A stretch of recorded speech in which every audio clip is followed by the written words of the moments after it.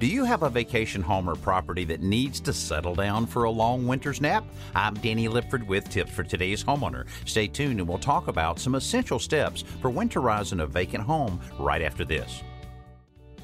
A home that is left vacant during the winter months, for whatever the reason, must be protected from the harsh weather, not just on the outside, but inside as well.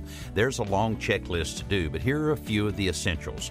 Turn off the water supply to the house and open all of the faucets. Close the sink and tub drains. You'll also want to drain any water lines, like in the dishwasher and ice maker. To keep water from evaporating from the toilet, lift the lid, pour in a RV-type antifreeze, then cover the bowl with plastic cling wrap.